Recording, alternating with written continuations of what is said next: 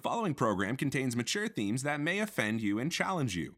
As a result, you may paint an innumerable amount of Bristol boards, piss and exhale fire, call for the host to be disemboweled in the village square, push for suppression, compelled speech, and an infinite number of deplatformings. Other listeners may experience the urge to laugh as we all hurl towards Armageddon, tolerate diversity of thought, control their childlike emotional impulses, stop taking everyone and everything so seriously. But either way, listener discretion is advised.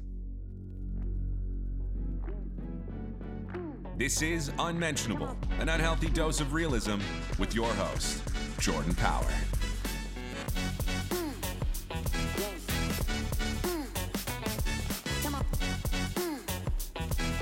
Because democracy basically means government by the people, of the people, for the people.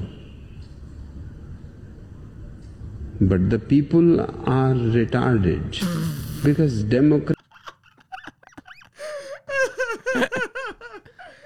That was Shivam's grandpa talking sense. Yes. He said it, I didn't. I've got another clip for you. I found this one floating around Instagram. I just realized that it might. Give it a hit, I Shivam. just realized that it might not be that bad to be skinny as hell. And in case of a crisis, just in case Freddy Krueger or I'm getting chased or whatever, they ain't gonna find me. You can't even find me. Watch this. Where am I? Can you see me? I know you can't. You can't. Oh, he ain't looking no more.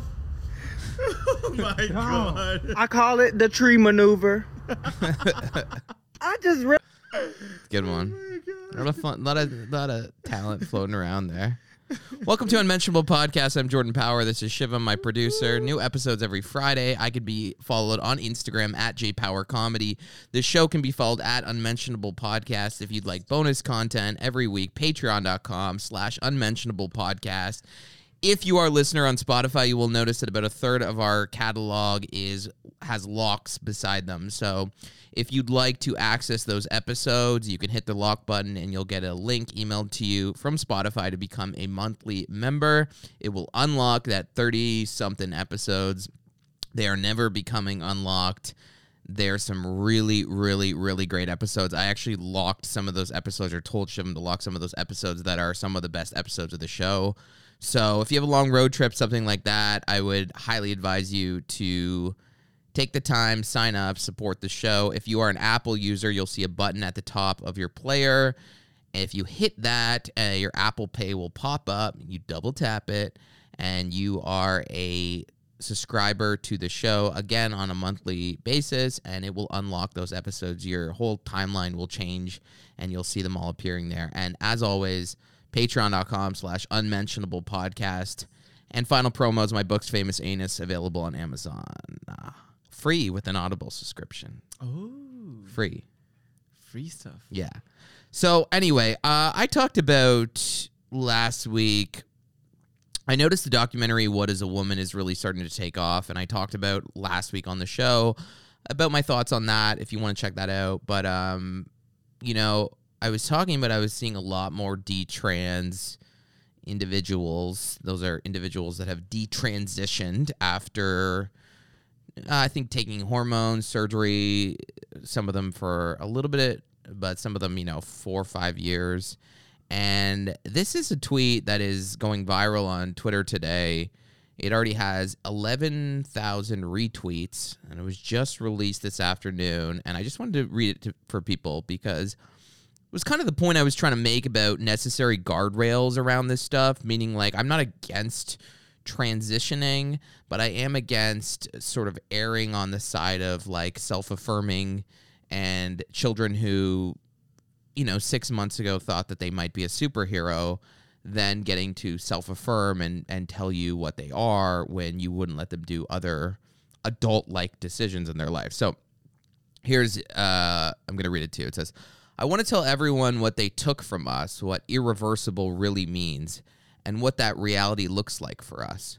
No one told me any of what I'm going to tell you now. I have no sensation in my crotch region at all. You could stab me with a knife and I wouldn't know. The entire area is numb, like it's shell-shocked and unable to comprehend what happened, even 4 years on. No one told me that the base area of your penis is left. It can't be removed. Meaning you're left with a literal stump inside that twitches. Oh my God. When you take testosterone and your libido returns, you wake up with morning wood without the tree. I wish this was a joke. And that's something that will never come back, and one of the reasons why I got surgery. My sex drive died about 6 months ago on hormones, and at the time I was glad to be rid of it, but now, 10 years later, I'm realizing what I'm missing out on and what I won't get back. Because even if I had a sex drive, my neo-vagina is so narrow and small, I wouldn't even be able to have sex if I wanted to. And when I use a small dilator, I have random pockets of sensation that only seem to pick up pain rather than pleasure. Any pleasure I do get comes from the prostate that was moved forward and wrapped in glands from the penis, meaning anal sex isn't possible and can risk further damage. Then there's the dreams. I dream often that I have both sets of genitals. In the dream, I'm distressed I have both. Why both, I think. I tell myself to wake up because I know it's just a dream, and I awaken into a living nightmare. In those moments of amnesia, as I would wake, I would reach down to my crotch area expecting something that was there for 3 decades, and it's not. My heart skips a beat every single damn time. Then there's the act of going to the toilet. It takes me about 10 minutes to empty my bladder. It's extremely slow, painful, and because it dribbles no matter how much I relax, it will then just go all over that entire area, leaving me soaking.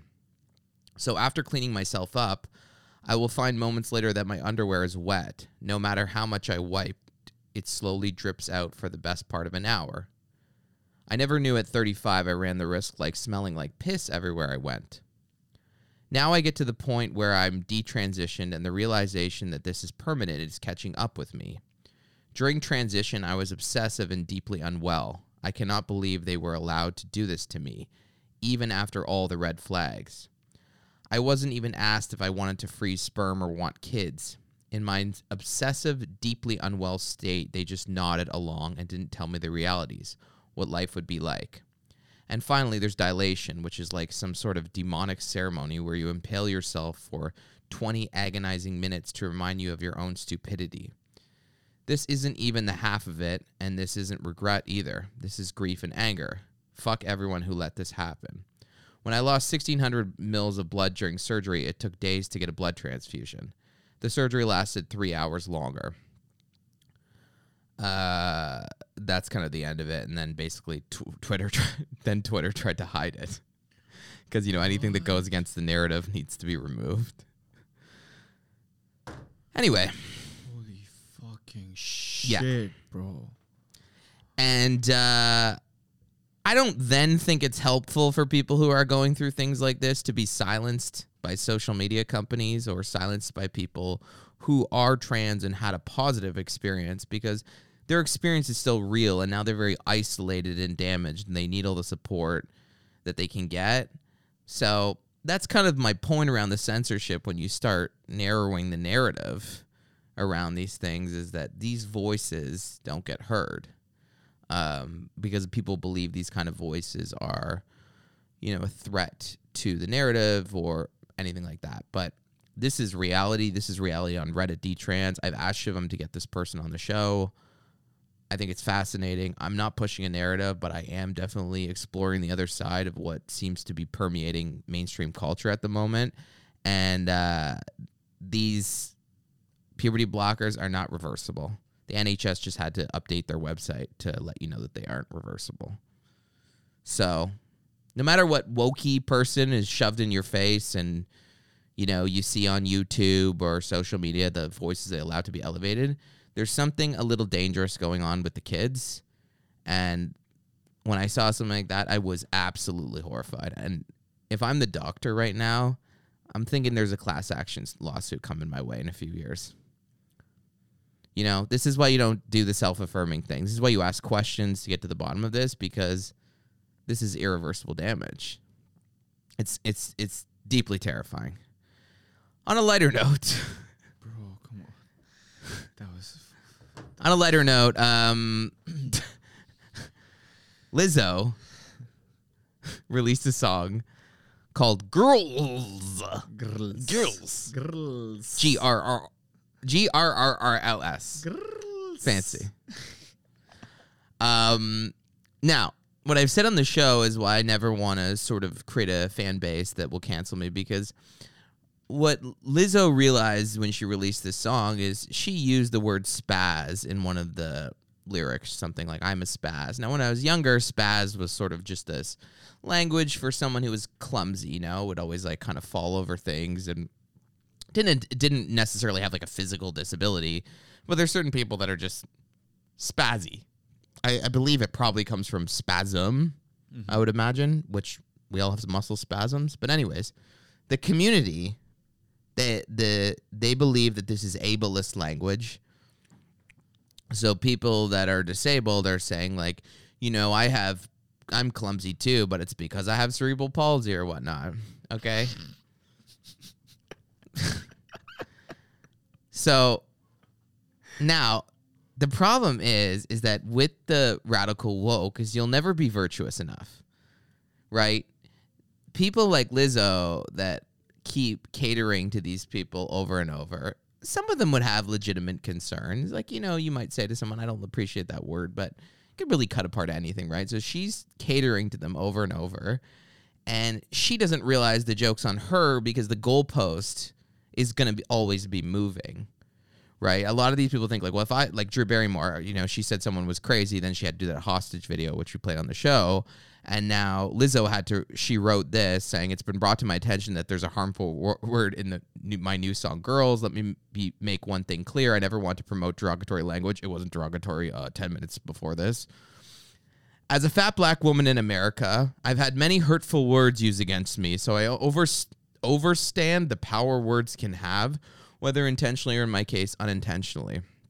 I'm proud to say there's a new version of Girls with a lyric change. This is the result of me listening and taking action from 1% of the population on Twitter who's perpetually offended. As an influential artist, I've decided to be part of the change I've been waiting to see in the world. You know, from a song which calls women bitches for 3 minutes. Do you see my point? That's probably not a good idea either. Anyway, so some of the comments were like, good for you, Lizzo. You know, we own you. You don't have... You know, you're not really an artist. We decide which. I mean, let's be honest. You know? Yeah. That separates the icons. You go fuck yourself. That's what you say to those people. Oh, really? You go fuck yourself. How about that? I'm not encouraging her to, you know, use certain really inappropriate words or like a white person using the N-word. Of course. Yeah. Do some soul searching, yada, yada, yada. But, you know, they own you now. So now you're going to live an anxiety-inducing existence where you will walk on eggshells around these people and they will criticize every single thing you do for the rest of your life, and it will never be enough and you'll never be virtuous enough. My point, right underneath it, someone responded, Lizzo, I like you and your music, but the lack of alt text on a post apologizing for using an ableist slur in one of your songs is very telling. So I guess she didn't use... Is there a software that, like, if you're blind, it reads it to you? Is that the idea? Isn't that Twitter's problem? It happens on Instagram. Like, it reads it to you. Whenever you... So she didn't click the button? Yeah. What a fucking monster she is. She's... Oh, my God, See? bro. is very telling. Do you mean visually or like... I'm just kidding. He's trying to get me to say that she's a walrus, and I will not. I will not. We're all... Shivam always tries to get me to make fat jokes about fat women. I'm not saying I wouldn't make jokes, but I'd make more jokes about the compulsions around it all and the lies and the denial. Yeah. I don't really just go like, you're fat. That's what Shivam does. Because I'm fat. Speaking of kind of fat, there's a clip of Amy Schumer, who, by the way, loved her body. Remember when she loved her body and she said, ladies, accept, you know, we have to accept different bodies and blah, blah, blah. Then she gets lipo. You know, that's the thing is like, it's just like, I just have a problem with the hypocrisy. Yeah. I don't really have a problem with a woman gaining weight like Amy did. You know, she went through pregnancy, stuff like that. I don't have a problem. But I have a problem of you, like, telling the world, like, selling it for neoliberalism, whatever movie it is or whatever is part of your brand, and then deciding to do that. It's a little odd. But the point of what I was making about, you know, sort of like why I don't want to participate in that culture of like the self-flagellation and the endless woke and the endless like micro-analysis of every word and try to appease every oppressed, some real, some in quotes, group out there is that eventually, specifically for comedians, like it kills your career.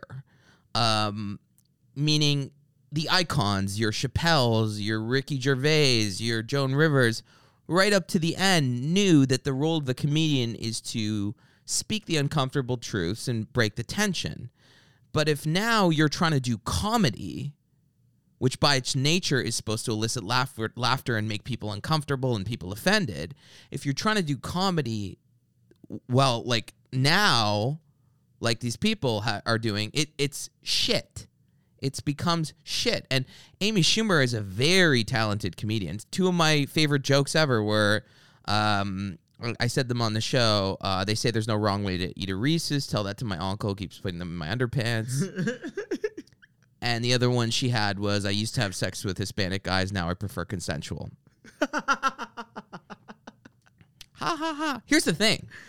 This is the miscalculation of these people. Why their careers will just slowly just... You know, the chuckles will be there, but they'll just be kind of like awkward agreement. Yeah. You know, you don't get that guttural laughter. And the miscalculation is they're doing comedy now for the 10% crazies on Twitter when the Hispanic people are going 4 sold-out shows in Toronto, Andrew Schultz, because they go, no, we can take a joke. And that is the casual racism of it all, is to say to a Hispanic person that I need to treat you with special gloves because I can't even make a joke about a stereotype around you because you might get offended, which is so insulting to your audience. And then it's a natural progression. And the logical conclusion is this clip of Amy Schumer from her new Netflix special trying to put something together that is kind of just going nowhere and quite lazy. And now this was a bit that the Oscars did say no, I couldn't say, and I loved it. So, okay, here it is. I don't know why they said no. So my husband was going down on me, or as he calls it, Squid Game. So, he's in my nightmare alley, my house of Gucci, and I say, come on, you know. He goes tick, tick, boom, he bells fast. I say, get off my dune, and that's how our son was born. What do you think? Can you believe they said no to that? Can you even believe it? So get it? She guys, she had the movie titles, and she just inserted them with some words around them and then made it vulgar because it's just the easy way to get laughs. Whoa. It's unbelievable. So smart. It's a bad gamble that a lot of comedians are making nowadays, is they're forgetting that people go to comedy shows to be offended and to laugh and to gutturally laugh, because that's memorable laughter, is guttural laughter. And that's the gamble. You see it with Sarah Silverman, you see it with Chelsea Handler, you see it with these kind of comedians, and then you look at who's the number one selling comedian in the world, it's Ricky Gervais.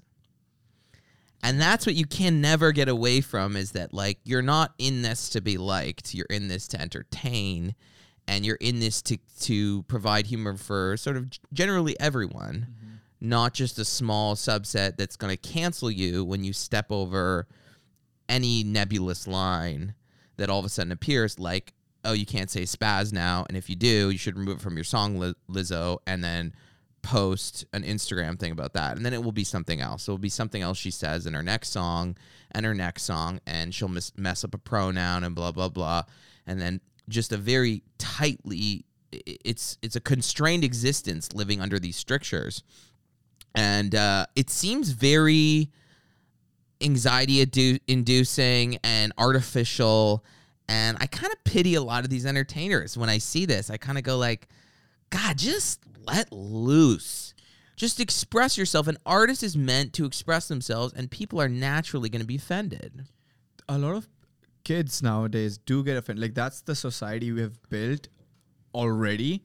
So if they don't apologize and if they don't do it, then their career just plummets. So but when you're talking about like, 25-year-olds, or let's say your age group. But that's what their audience is But going what to do be you? like 10 years later. No, I understand, but also like you're forgetting that the vast majority of the population with money to go to your shows is not that age group. It's 30s, 40s, 50s, 60s. Look at Ricky Gervais. No, but the kids are the people who would ask their parents, hey, take me to that show. And Yes. then kids are the people But- like, but- no, and we then- don't go to Lizzo because she said this thing. No, but I don't even mean about Lizzo. Lizzo's kind of different because she's not really like. No, I'm just giving like an example. Yeah, but she's of not that. really doing cultural commentary. She's an artist. I mean, like, I would still go to a Lizzo concert. I'm not going for the, like, propaganda that she does. But the difference between that and Amy Schumer is that eventually when you go to a comedy show and you've gone a couple times and she used to make you laugh and she doesn't, it starts to trickle off. Maybe she just lost it. Because, you know, like a lot of artists think do so. their best in the beginning and then they don't have like a lot left. It's like with a lot of artists, they do so amazing when they start out, and then when the time, like when, you know, like with musicians, some people have their first 3 albums, 4 albums like amazing, and then everything else is just bullshit, and nobody likes them after. But everyone keeps like, people put like different excuses. Oh, it's the propaganda, it's the politics, it's this and that. But it's just the artists didn't have it in them. That the talent, Sure, the thing you that talk about in the show. possibly, and that's disappointing. That, or maybe she's lost her love for the business, which is another thing. Could happen. But I think it's kind of my point is like the miscalculation that I say when I really do say it's 10% of the population that you're offending, and 90% just want to go to Dave Chappelle or whatever, is that the comment section on these clips doesn't lie. Meaning, like, you go to like Shane Gillis, who just released a special on YouTube. It's got over 5 million views already, and it's fantastic. It's probably I think it's the best of the year. You see the comments are like 98% positive. You go to the new Amy Schumer clip, 90% negative, meaning like you do really see that proportional 10% versus 90%. Because it's the same when you have a tweet, you go under, Netflix tweeted this clip, I go under, you know, vast, almost nobody is enjoying this kind of basic pedestrian kind of humor. And the same thing when you see Rotten Tomatoes, right? You go on Rotten Tomatoes and the critics will give Dave Chappelle 33-40%, but then you go to the audience score and it'll be 50,000 reviews and it's 98%. Yeah. And that is the like proof of what I'm saying. It's not just this anecdotal Jordan sort of thing.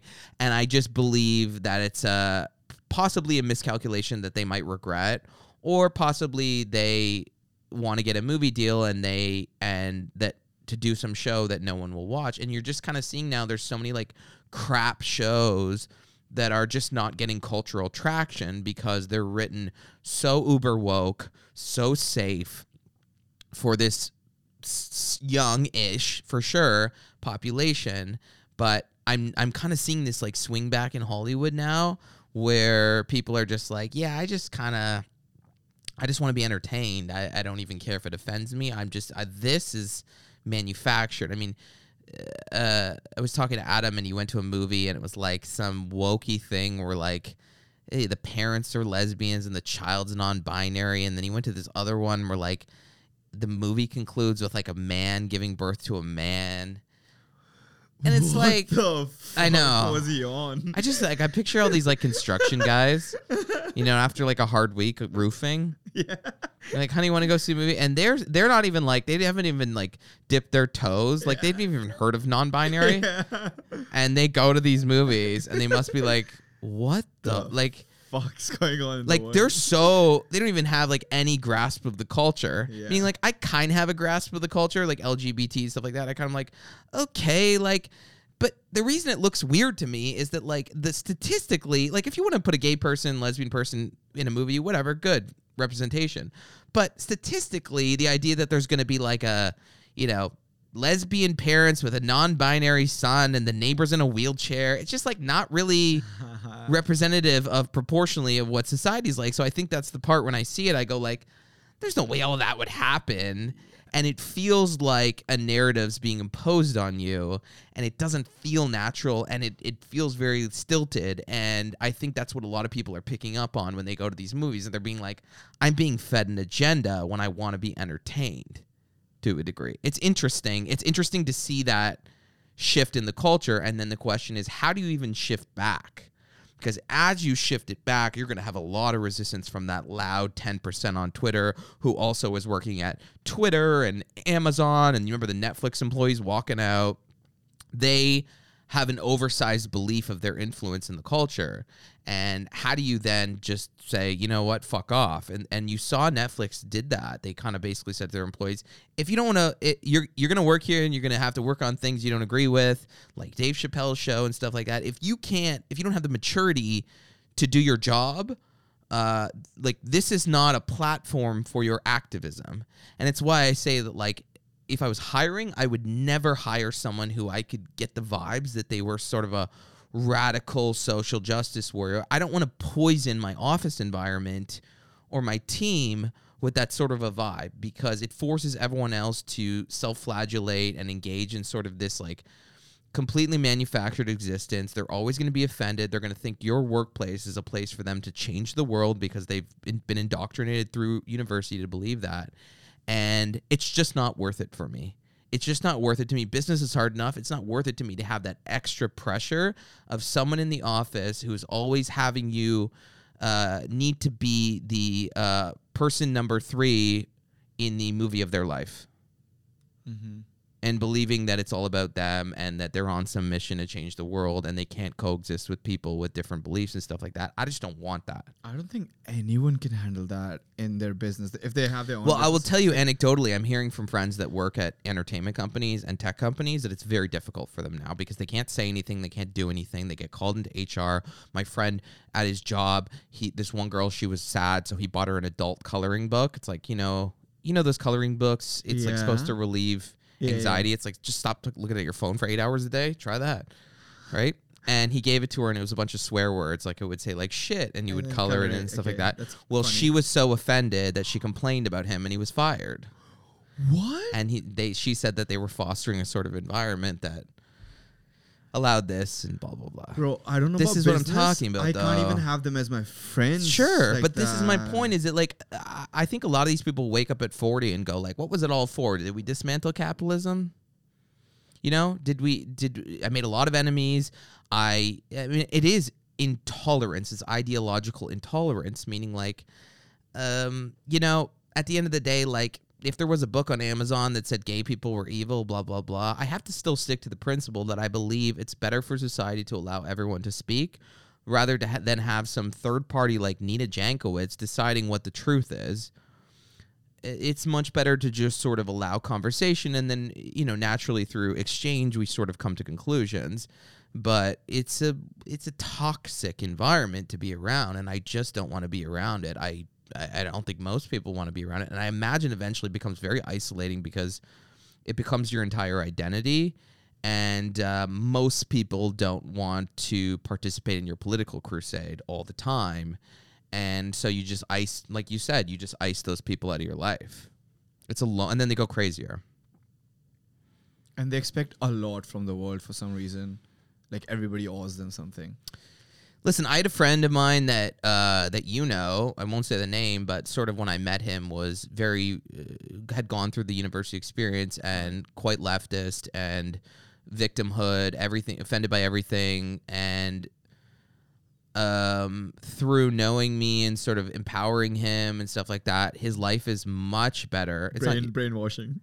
No, I thought you were saying it was you. I'm like, no. But I empowered him to stop being a victim of everyone and sort of pierce the illusions of many of the things that he's been told are real, which are not, like the fact that we have pride because some trans people threw a brick is just, you know, fatuous. So I've been empowering him to take on the world, not see himself as a victim, go for what he wants, stop surrounding himself with people that are miserable, that aren't going to amount to anything. And I see fire and passion in him that he can achieve greatness. And that is the undertones of a lot of the stuff I say on the show. Is just like I'm not running a bit. It's not a grift or anything like that. Like, I truly do believe that people, if you work hard enough, if you have even a moderate level of intelligence, but you have passion, you can go out there and achieve things that I didn't think was possible for me and people in my life. But you know, he's waking up a year later, sort of realizing like a lot of the things that were sold to him were a lie, you know? And it's hard to deprogram yourself from that stuff. And, you know, a lot of the stuff why I say like I unsubscribe from a lot of the LGBT stuff is because a lot of people don't really want to buy into the fact that a lot of the battles have kind of been won.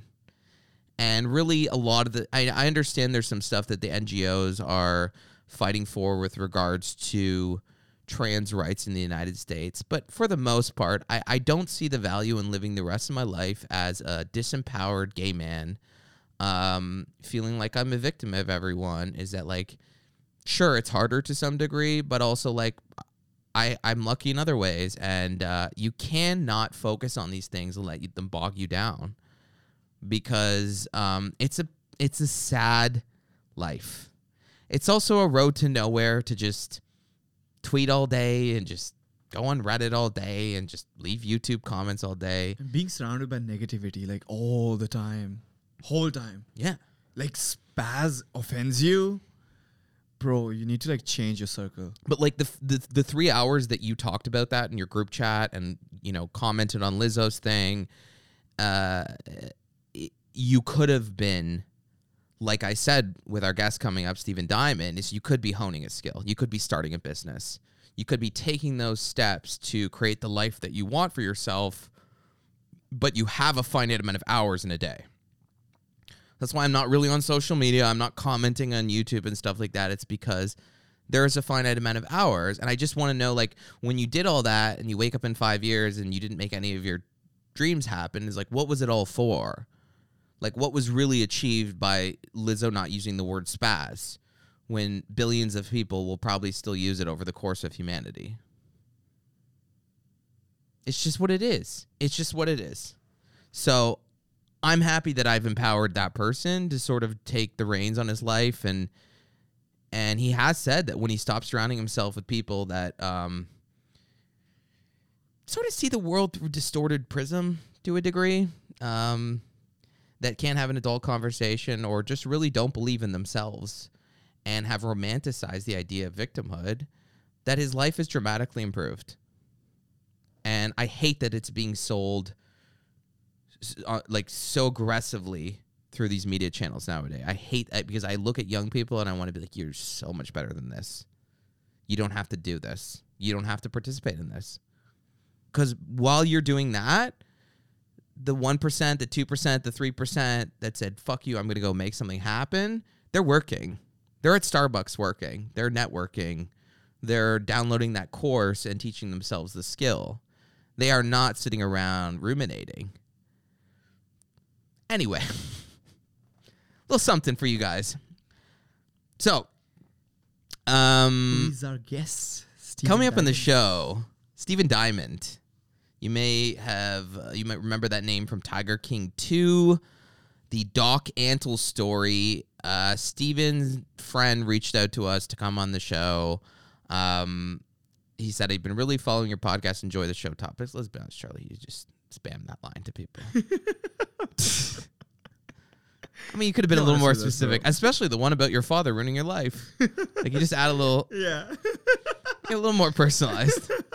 But luckily for you, Charlie, we still wanted to have Stephen on. Yes. So you may have seen him on NBC's The Jane Pauley Show or the Netflix series Tiger King 2, The Doc Antle Story. Stephen became a precocious young boy who became a why do I keep saying musician? Magician. Starting around the age of 7. And by the time that he was 18, I think he's probably making hundreds of thousands of dollars. Millions, bro. Millions before 18. No, I think he said 5,000 a show. He said 5,000 a show, and he's done million. He doesn't keep all that. You got to feed the tigers. Anyways, he was touring the world with tigers, performing. He's performed in over 100 countries. He was on a television show in South America. I don't remember the name, but it was like 80 million people watched him on there. And we talked a little bit about his childhood, the trauma that he went through, his career trajectory, and how he's kind of overcome the trauma in his life and what it's like to be famous and not be famous anymore and then kind of famous again, and the sort of famous people that he's worked with, like Justin Bieber and stuff like that, and what they really say about fame and how isolating it is. So it sort of morphs into different areas, and we've split it up into 2 weeks. So the first half is going to be this week, and then you'll have to tune in next week for the second half. So we hope you enjoy Steven. Here's the interview.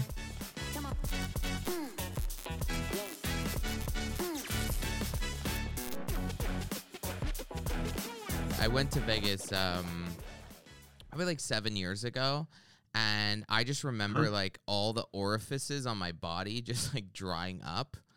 Like including my butthole. But it was like, I just got like nosebleed, like kind of almost nosebleeds in my mouth, my eyes. Like I guess I hadn't acclimated, right? Because I'm just a sad Canadian living in this hellscape. Here I go again, Steven. Well, let me tell you, lotion is your best friend. When you live in the desert, lotion every day. I moisturize every single day. And if you don't, you know, your skin will literally crack. Oh. Lotion. So you got. So he was saying the humidity in San Diego is also a problem. Yeah, you won't have to lotion as much, but anyway. So what has it been like when you were on Tiger King 2? I've always wondered this because, you know, like a lot of times we focus on American media and we forget that it's just really, you know, America and then a little spillover into Canada. But when people go on Netflix, they say it's like next level because of the international reach, kind of like YouTube in the same way of like, you know, that's why Joe Rogan could grow so big because, you know, you have the international reach, the English speaking countries of like UK, Australia. So what was it like right after Tiger King 2 aired? You know, it was crazy for a couple reasons. One, I kept it secret at the request of Netflix. There was this whole kind of conspiracy going on when we were filming this because Netflix didn't want Doc Antle to know that this was being produced. He only knew that there was going to be a season 2, but he did not know that there was going to be a separate documentary that just focused on him, called Tiger King 2, the Doc Antle story. So when we were producing that, Netflix was making a really big deal about just keeping it quiet because they were afraid he was going to go to court and try and fight the fact that it was airing. So we kept the whole project secret, and it was really tough. It was really hard. The only people that knew were my family, and I only told them right before it aired. So no one knew, and I had been working on the show for a year prior to it actually airing. So originally it was supposed to come out in March, and then they postponed it because Bhagavan got into that trouble and ended up getting those 2 original felonies for trafficking endangered wildlife. And so when that happened, they went, oh, the story's not over yet. There's more to film. So they were like, hang on, we're going to film some more. So they pushed the date back again. That time, I think they pushed it back to September. And then they moved it to November because of editing issues. And then I got a call like sometime in the early part of November, I want to say. And they said to me, you know, we've been watching all of the footage we shot with you, and we think that this franchise has legs. And they were like, we kind of want to do a spinoff and make the, because they had played the Joe Exotic thing out, and unless Joe got out of jail, do you think? Sorry to interrupt, but do you think he's really going to get out of jail? Like, what do you think it's just over? No, you know, Joe got set up. I have mixed feelings about Joe because there's a side to Joe that the public has never seen, and it's not a really good side. So I know that Joe has a lot of fans out there, and I'm going to get a lot of hate mail from all of the people that are listening to this right now that are Joe Exotic fans. And I appreciate it. But what I will say in Joe's defense is that on the charges in which he has been convicted and is now sitting in jail, he was set up. And he doesn't deserve to be in jail under those charges. That I agree with. I think that they went after him. They got him with the only thing that they could. I think that it was a setup. They wanted to take Joe down, and they did everything that they could to find the shadiest people on the planet that would lie, cheat, steal, and sell their grandmother on eBay if that's what it took to get Joe behind bars. And ultimately, that's what happened. Right. I feel like a lot of the times when you watch these shows, it's just like, I mean, it's like how we treat anyone in life. It's just people aren't really always what they are. They're complex. They're sort of like an effigy of what we think they might be. You know, being a part of all this, what character and kind of who you knew and everything, like besides Joe, was there any character where you sort of felt like, yeah, that's not at all what I think that person's like? Well, Bhagavan's a perfect example. I mean, the public there, I've been reading a lot of the comments in the chat rooms and on Reddit and different places. That's Joe Exotic. Are we still live? Calling. Oh, we'll just leave this in. Hey, hang on a second. I lost you. I can't see you. I'm sorry. I apologize. No worries. It's okay. My phone was on off, but my computer was not. It's okay. I was saying it might be Joe Exotic giving you a call from jail. FaceTime. There we go. You Okay. heard his name. I apologize.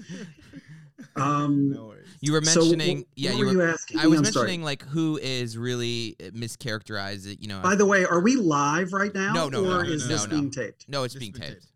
Okay. Oh, good. All right. Thank you. No worries. So tell me your question again. My question was sort of like I've heard about this about like Carol Baskin and different characters that they're sort of, you know, when you do you sign up for a documentary, like I have a lot of friends who work in this like film production and reality TV, and it's like you really can cut together any elements to sort of make whatever kind of person you want, meaning you take them saying something from scene A and then scene D and you merge it together to create something. So I guess my point is whether it's like Tiger King 1, Tiger King 2, like who of the characters is really who as they were depicted is not reality to a degree. Yeah, I think Bhagavan's a perfect example for that. I've been reading a lot online in Reddit and different. I belong to some of the Tiger King Facebook groups. At first, I was secret in there, and then I made my profile known after a while. But I will tell you that there's a lot of people online who have a very favorable opinion of Bhagavan. They think he's a great guy, and they think he's doing great work, and they support him. And I just wish people knew the truth, because that's not the case at all. This guy is a monster, the likes of which that most people can't even begin to fathom.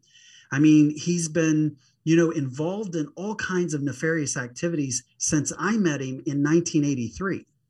And he's just been, he is a very manipulative, very controlling, a malignant narcissist would be an understatement to describe him.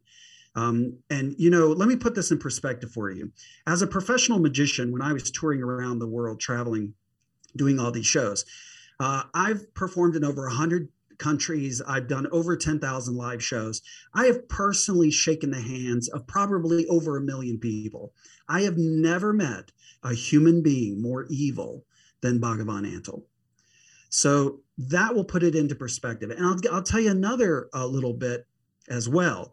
Right after Tiger King aired, I was deluged by unbelievable amounts of media requests to do interviews. And I turned them all down because I was afraid to put my neck on the chopping block while Bhagavan was still free.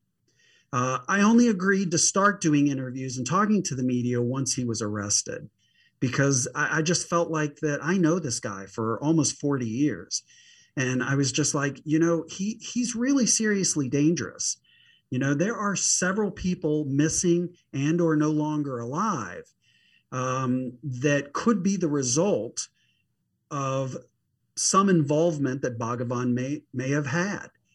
And so I I can't prove it one way or the other, but I know the man very, very well. For over a decade of my life, I traveled and toured around the world with him and the animals. So I know what he's capable of. He's tried to kill me on 2 occasions. What?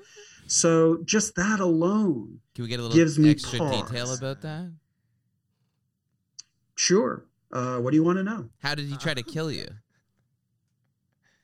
So the first time it happened, I was asleep at night at home, and I heard some noise outside the window, and I looked outside the window and saw Bhagavan doing something in a cat trailer, which was unusual. He didn't have very much to do with that kind of stuff. And so went down there, and I kind of spooked him a little bit. He was ripping open a plastic bag, and when I spooked him, he spun around and he grabbed me by the throat and he shoved me up against a wall, and he was just squeezing the life out of me. And I caught him ripping open up a giant plastic bag brick of cash. Now, at this time in our career, we didn't have 2 nickels to rub together.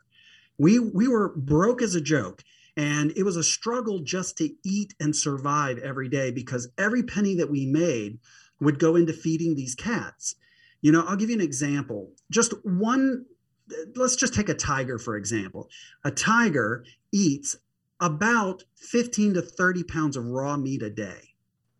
So think about going to your grocery store and buying 15 pounds of raw chicken. That's going to be times 2 every single day. Whether or not money's coming in, those cats have to eat.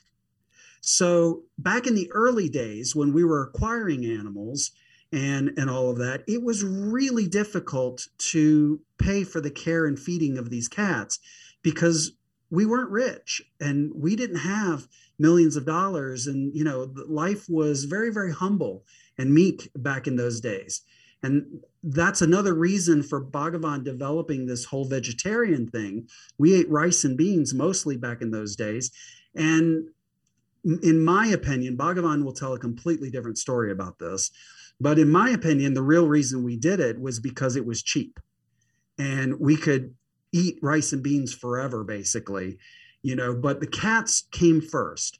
And so every dollar that came in the door went to them. So suddenly so imagine that's how we're living. And then all of a sudden I catch him ripping open this giant hefty bag filled with cash. Where did you get that? You know, and why are you hurting me? Why are you attacking me? Because I caught you opening up this bag of cash. Well, the cash went away. I never saw it again. And Bhagavan never mentioned it again. And the whole thing blew over. And then the second time he tried to kill me was in a hotel lobby in Lima, Peru. We were on tour in South America. And I wasn't being paid. My whole beef with Bhagavan, all of these years that I worked with him, was the fact that I was not getting paid. And I was the one that was bringing in all the money. It was my magic show that was bringing in these big dollar contracts. And I wasn't seeing any of the money. And of course, his excuse was the animals come first. You know, the animals have to eat first. We have to take care of them. And it's really expensive to care and feed for the animals, which is true. I'll give him that. But on some tours, we were making 50 grand a week, you know, $30,000 to $50,000 a week, depending on the tour. And it doesn't cost all of that to care and feed for these animals. So where's my cut? So this was always my problem. Finally, it came to a head in June of 1993 or 4. We were on tour in South America. We were in Lima, Peru. And the children's TV show that I had been making appearances on to promote the tour, it was a children's show called Nubeluz, the most popular children's TV show in all of the Spanish-speaking world. It was seen by 80 million people every single week. And they would do 2 3-hour broadcasts on Saturday and Sunday.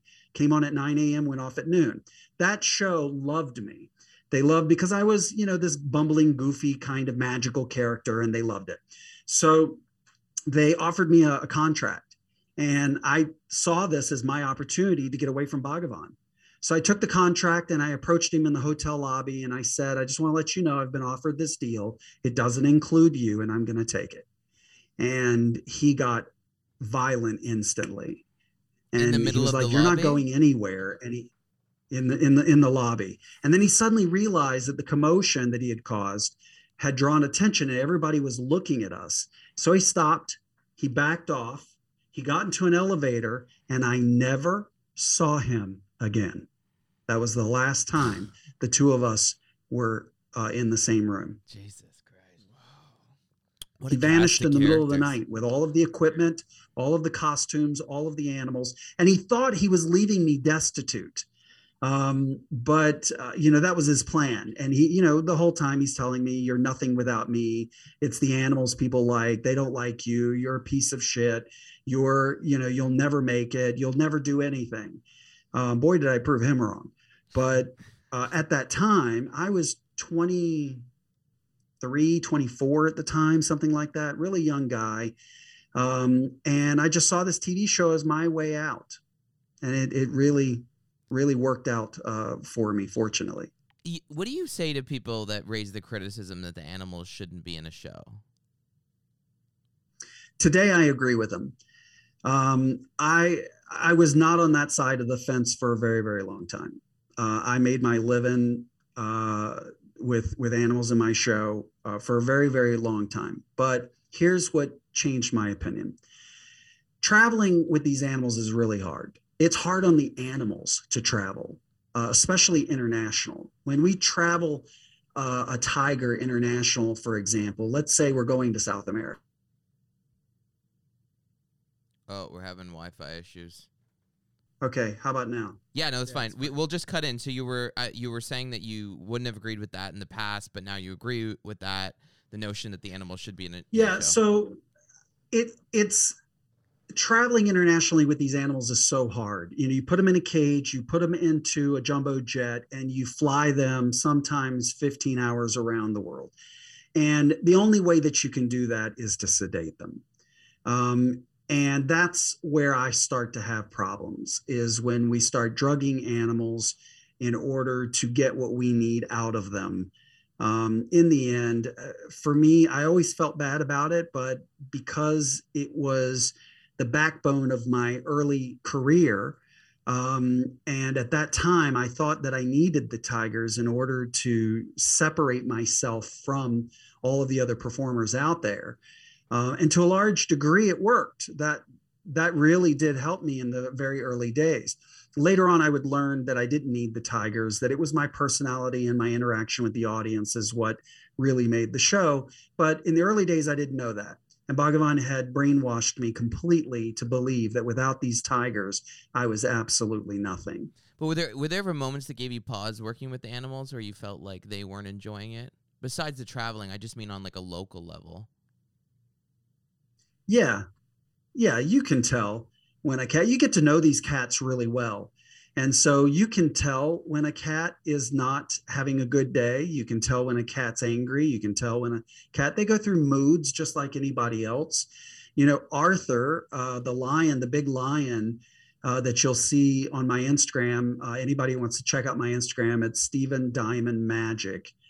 And on there, if you scroll all the way to the bottom, you'll see pictures of me with the tigers. The big lion that I'm pictured with is Arthur. His name was King Arthur Rex. He died in about 2004, but that was a 1 in a million cat. That cat understood that he was performing. He understood he was on stage. He loved the attention from the public.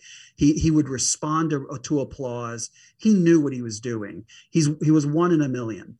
And that particular cat would religiously try and kill me about every 6 months because he would just go through his little lion thing and the little instincts would kick into him and he would suddenly say, you know what, maybe you're not as strong as you think you are. Right. And he would come at me. But we would always know when that was about to happen because a few days before that, you could start to see him scheming in his little lion mind. And every time I would come around, his ears would lay down and he would start to watch me in ways that wasn't characteristic of him normally. So, yeah, and accidents happen. I've been bitten. I've been dragged across the stage. Over the years, I've had some rough encounters with cats. But if you play with fire, you're going to get burnt. Well, I keep thinking of that guy, the famous duo, you live in Vegas, the one that got Roy, Siegfried and Roy. Siegfried and Roy got eventually mauled by the tiger. And I think a lot of people eventually at that point were like, it was kind of like the Steve Irwin thing where you're sort of just like, well, what did you expect was going to happen? It's sort of the same thing. Yeah, but what people don't realize is that Siegfried and Roy did 25,000 live shows over 30 years in this town, and they had one accident. Yeah. So that's a pretty dang good track record. Yeah. From a performance standpoint and a safety standpoint. And I will be the first to tell you that there are no animals on the planet that were better cared for than Siegfried and Roy's. They had the best care. They had the best veterinarian care. They had the best care backstage and on stage. They had the finest trainers in the world. The people that Siegfried and Roy hired to work with them in this production were among the best of the best. And I separate those people from all of the other animal people all over the world. And I'm not talking about zoological organizations like, you know, the National Zoos or SeaWorld or any of those kind of places. They've got great people. That's not what I'm talking about. I'm talking about these roadside attractions, these roadside type zoos, those kind of places. Those people are the worst of the worst. I do everything I can not to associate with them. Well, you said you kind of regret putting them in the show, but I think the counter argument, I don't know if I necessarily agree with it to some extent, would be even if the animals were treated well with Siegfried and Roy, wouldn't they be treated better just being in nature? Yeah, of course they would, but those animals were all born in captivity, so they don't even know what that is. They would die within a couple days if you released one of Siegfried and Roy's cats in the wild. They would instantly die. They'd be killed. They would be prey themselves. There's no way that they could survive in the wild, having born in captivity. They wouldn't know how to fend for themselves. They wouldn't know how to hunt for food. They would die pretty quickly. So what kind of, after the shows aired, and did you get sort of scurrilous attacks from animal activists? Not really. That was more early in my career. We used to get picketed by PETA. I used to have two different organizations that sometimes would show up at my show. You'd have PETA on one side of the street, and then on the other side, you'd have some church or religious organization who was protesting me doing magic because they would view my magic tricks as being associated with the devil. So I used to get picketed by both of them from time to time, and I had my run-ins with both of them. They're both it was equally always as fun scary. I'm thinking of like Westboro Baptist Church and then like PETA. They're both kind of like scary in their own way. Like, I'd like to send PETA after my let me exes. tell you, people don't realize how powerful PETA is. Yeah. I mean, PETA single-handedly, it took them 30 years to do it, but PETA single-handedly shut down Ringling Brothers and Barnum and Bailey Circus, a 140-plus-year-old institution. And they brought it to its knees. So they're a pretty powerful organization. But I will tell you that I understand their perspective a lot better today than I did in the past. I don't always agree with how they do things, but I do think that there needs to be some education for the general public about what really goes on in some of these major animal attractions. Well, after the awareness around Tiger King, did the exotic trade of animals in America decrease? I don't think Tiger King did anything for that. I think Siegfried and Roy's accident did way more for that. Siegfried and Roy's accident pretty much guaranteed that there would be no more animal shows, at least in Las Vegas, for sure. You'll never see another tiger on stage in this town. But I think its ripple effect has affected the entire planet because I don't know a single show that is touring right now with animals. You might find a small tent circus in Mexico or somewhere in some obscure country in Europe somewhere that has some tigers still in the show. But aside from that, no major production is going to allow it to happen. And the main reason is because the insurance companies will no longer insure it. Right. And I think the PR, you gotta weigh the PR. Although I imagine, listen, a lot of people still go to SeaWorld, and I think also I've heard the argument that you said, which is a lot of people just say, well, release the animals, but you know, you know more than me, but I assume you can't just release those whales because it's the same kind of thing where they're already in captivity. It's the same kind of thing. Yeah, and people don't understand. They have well-meaning behind their intentions of saying, let the animals free. But they don't realize the truth is that those animals just simply cannot survive. Yeah. Okay, I want to talk about your childhood. So it says here you were pretty precocious. You started practicing magic around age 12 or 7? Yeah, actually, it started at 7. My father took me to this amusement park in Williamsburg, Virginia called Busch Gardens. And as you walk into the park, just over to your left, there's a replica of the Globe Theater, Shakespeare's Globe Theater. And in that theater, they had a show called Mark Wilson's Magic at the Globe Theater. I'd never seen a magic show. I was 7 years old. My dad took me to the opening day of the park for that season. And we went in and I saw it and I said, Dad, what's that? And he said, oh, it's a magic show. He said, you want to go see it? And I said, sure. We went in, I saw the show, it changed my life. The illusionist on stage was levitating girls and making, sawing girls in half and doing all kinds of crazy stuff. And I came out of that show and I looked at my dad and I was like, Dad, I want to be a magician. And he said, if that's what you want to be, that's okay with me. Wow. And that was a pivotal point in my life, because in that moment, I had the stamp of approval from my dad, which meant that's what I could do. And I never looked back. Never. I never had another single thought about being anything else. Most parents at that age, if you said that, would tell you to hit the road or laugh in your face. So, I mean, I think that would have been my mother. Yeah. Yeah, I think it's probably. That was my mom. You made it happen, right? They probably saw something, or your dad saw something in you that there was talent there and drive and ambition. So you could actually become. How does one become a musician? He bought me my first magic set. Sorry. He bought me my first magic set, and it was just a little magic set from a drugstore. And I learned how to do every trick that was in the set, and I started showing my dad. And that's when my dad was impressed, and he was like, wow, you really get this. You understand how to do this. And it just came natural to me.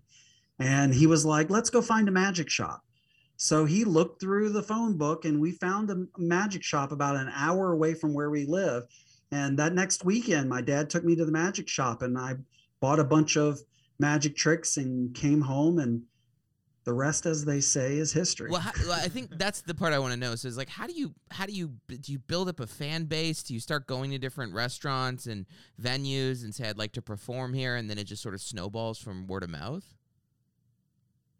So in my particular case, it didn't happen the way that it normally does. I didn't go the birthday party magician route or any of that kind of thing. I was a big thinker. I was a big dreamer, still am to this day. Everything I do is larger than life. It always has been. And that's just the way my brain works. I think the big picture. I've never been about small little details.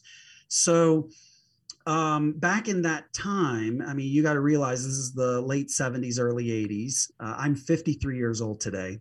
And back in that time, we didn't have the technology that we have today. And so it was a completely different ball game. When you were coming up, if you were a talent of some type, whether you were a singer, a magician, or a juggler, or whatever it was that you did, you had to hustle. You had to hustle to get work. You had to go knock on doors. You had to say, hi, my name is Steven and I'm a magician. Will you book me for, your next event? And you would hand them your flyers that you Xeroxed at the library, and all those kind of things. You really had to hustle. You had to knock on doors to get that. That doesn't exist today. That's gone. And I really think that it hurts a lot of artists today, because when you come up that way, when you come up the way I did, where you had to hustle to get anything to happen, and the way it happened for me, you learn the basics of how to do everything. You build a real solid foundation from which you can build an empire or a career. And in my particular case, I got hired when I was about 10 or 11 years old to do a corporate event for Xerox, the company. And at that time, they were the, copy machine making company. And so I did that corporate event, and there were so many people at that event that word spread, and I started getting calls from corporations everywhere that wanted me to come and do their Christmas parties, their barbecues. So I became the corporate king. By the time I was 12 years old, I was literally making more money than my parents. It's like And- it's like the and that's appeal how- is well. A that's part of how your it all appeal started. Is, yeah, well, the part of your appeal is you're a little 11 kid years old. who's great at it. It's like a little Doogie Howser. That's so cute. It really was. And, that show really resonated with me when that show was on the air. I used to watch it and kind of giggle sometimes because it reminded me of my own life. I knew what it was like to be a child prodigy and to be celebrated at such a young age for something that you were extraordinary at that other people couldn't do. So I related with Doogie Howser on that level. And so when I started doing these corporate events, one corporation would just pass me around. And that's how really it started. And then I started doing trade shows. And then I started getting, bigger banquets and stuff like that. And I was reinvesting all this money, every penny that was coming in. I was reinvesting it in bigger and bigger illusions. And it just kept growing and growing and growing. And before you knew it, by the time I was 18 years old, I was doing pretty well. Yeah, can you give us an idea, not to be uncouth, but like how much were you making in today's dollars? So I'll tell you this. So for like a corporate show, like a dinner show, for example, an awards banquet, which I did millions of, corporate awards banquet, they have the award show, they have the dinner, the stage, and then they'll have some sort of entertainment that comes in. So back in those days, you would pay $3,000 to $5,000 to have me come in and do an hour show. So what would that be in today? I'm really bad with this kind of stuff. Like I don't know. It'd probably be like 10 grand today. Yeah. 10 10, grand. 12, I'd yeah. say a little bit more, probably. 12. The latest inflation bump. Wow. So Yeah. making that kind of money at 18, did it start to fuck with you mentally? Were people leaning on you? Well, I had an agreement with my dad, which was you can do whatever you want as long as you graduate high school. And that was the one caveat. He was like, you have to graduate high school. I don't care about the magic. I don't care what kind of money you're making. You have to graduate. So getting through high school was a struggle for me because my brain couldn't comprehend the concept. If I'm making this kind of money, why do I need to go there? What are these teachers going to teach me? Because I'm way beyond this. And that was my mentality. Today, I have a completely different opinion of that. High school's great, and I think you need to graduate. But back then, I was making a lot of money, and it was hard to convince me why I need to go sit in a classroom for 8 hours a day when I could be booking more shows, and making even more money. But my father would not allow it. He was very strict about that. So the vast majority of my shows were on weekends, at night, or during the summertime. I was reading in your bio that some really traumatic things happened to you as a kid, which we can get into in a sec. But Yeah. what do you think it is that draws someone to? I mean, I can speak personally as someone who is drawn to comedy. It's we know Tears of a Clown, blah blah blah. I've done it a million times. But what do you think it is that draws someone to a career in which they are essentially entertaining with illusion? I mean, I don't know if you've ever peeled that back on a deeper level to think about what is it about me that, I think the innate insecurity of being a performer, which I can relate to, but also the idea of sort of the diversion and the illusion of the whole act. Like, do you think something happened to you when you were younger that made you want to pursue a career like that? Absolutely. It's a fascinating story. There's a documentary being produced right now about my life. And so I've been having to rehash all of this recently. So I'll tell you what it is. I grew up with a severely mentally ill mother. She was a Southern Baptist, evangelical, radicalized, brainwashed Christian.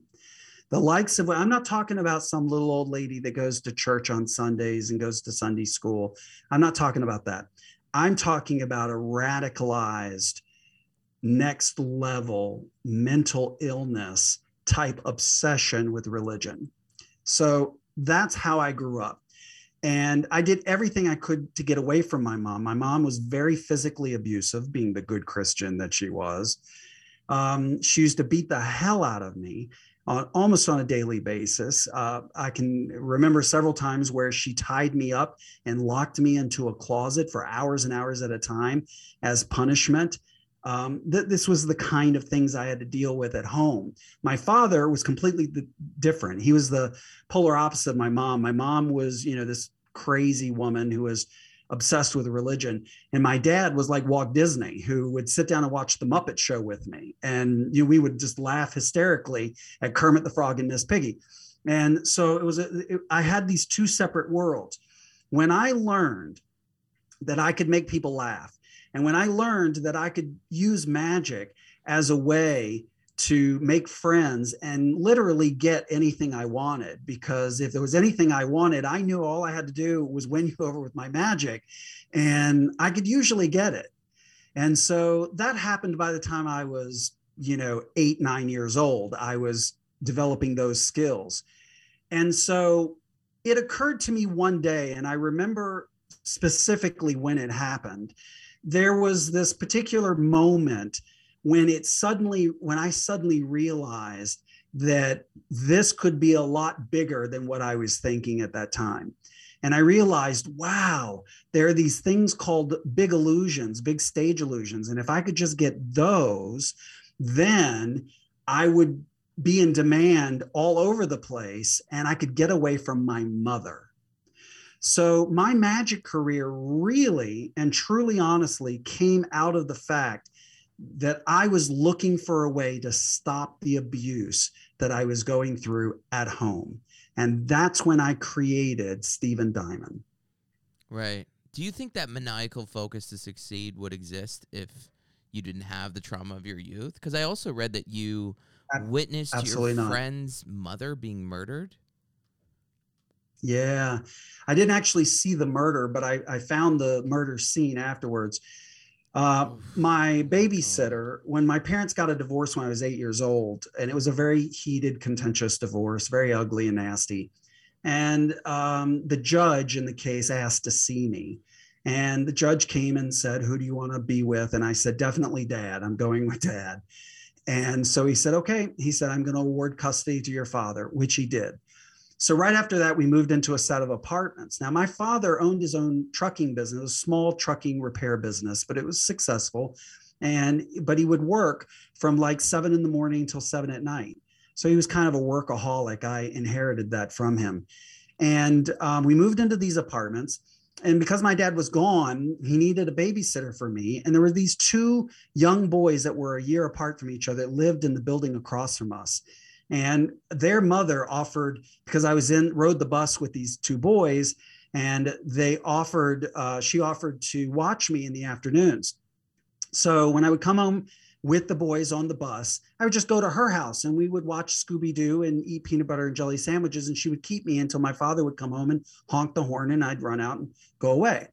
So these boys became some of my best friends. And one weekend, my father decided to take us to King's Dominion. My dad loved amusement parks, and so do I to this day. I'm a roller coaster fanatic. And he had decided to take us to King's Dominion, which was in Richmond, about 2 hours away. So we went, spent the whole day at the amusement park. When we came home, we caught their mom and dad fighting in the front yard of the apartment complex. And my dad could tell that it wasn't good. So he said, "Hey boys, let's order a pizza, and why don't you guys come on in and just stay with us tonight?" So he beeped the horn, waved at them. They waved back at us, and we just went into the house. And my dad ordered some pizza, and things were normal. We were watching TV late at night, probably 10, 11 o'clock at night. There's a knock at the door, and it's their mother. And when she came to the door, she was kind of shook. You could tell that something was wrong. She was disheveled. Her hair was all messed up, and she looked like she'd kind of been roughed up a little bit. And she was crying. You could tell that she had been crying anyway. And she wanted the boys to come home. And so, my dad can't hold them hostage. So he said, "Okay, go home." So the boys went back home. We went to bed. about 3 or 4 in the morning, we hear all these sirens and cop cars and ambulances. And we lived in the back of the complex. So our apartment windows faced some woods. And we could see over the top of the apartment complex all of the red lights from the fire trucks and everything. And my dad thought the building was on fire. So he came and woke me up, and I was just in t-shirt and underwear, and he threw some shoes on me, and out the door we went. And when we got out there, we realized that all of the rescue people were paying attention to the building that my friends lived in. So my dad went up to a fireman or a policeman, I can't remember now, and started talking to him to find out what was going on. And I slipped away and went around the back of the apartment and went up the back stairs, and I walked right into the apartment. And when I walked in, I suddenly splashed in a pool of blood. We're going to pause it right there in the middle of our interview with Stephen Diamond. The rest will be next week. If you'd like bonus content for the show, patreon.com/unmentionablepodcast. There are 89 episodes out right now. About a third of that catalog is permanently archived. If you'd like to access it, you can go on Patreon, become a member. If you use Spotify, you will see those episodes with locks on them. They will be permanently locked. We're not going to unlock them. They are in the bowels. We are not pulling them out. So if you see an episode you like on there and you really want to listen to it, maybe it's our interview with feetfinder.com. Maybe it's our interview with the truckers as they headed off to Ottawa. You remember that. You can go on there, and if you're an Apple user, you can hit at the top. There's a button to become a premium subscriber, and then the Apple Pay will pop up. You can double hit it, and you're then a monthly subscriber, and all those episodes will appear to you. On Spotify, when you hit the lock, it emails you a whole thing. You can figure it out. You're smart enough. That's it. That's all. Love you. Bye.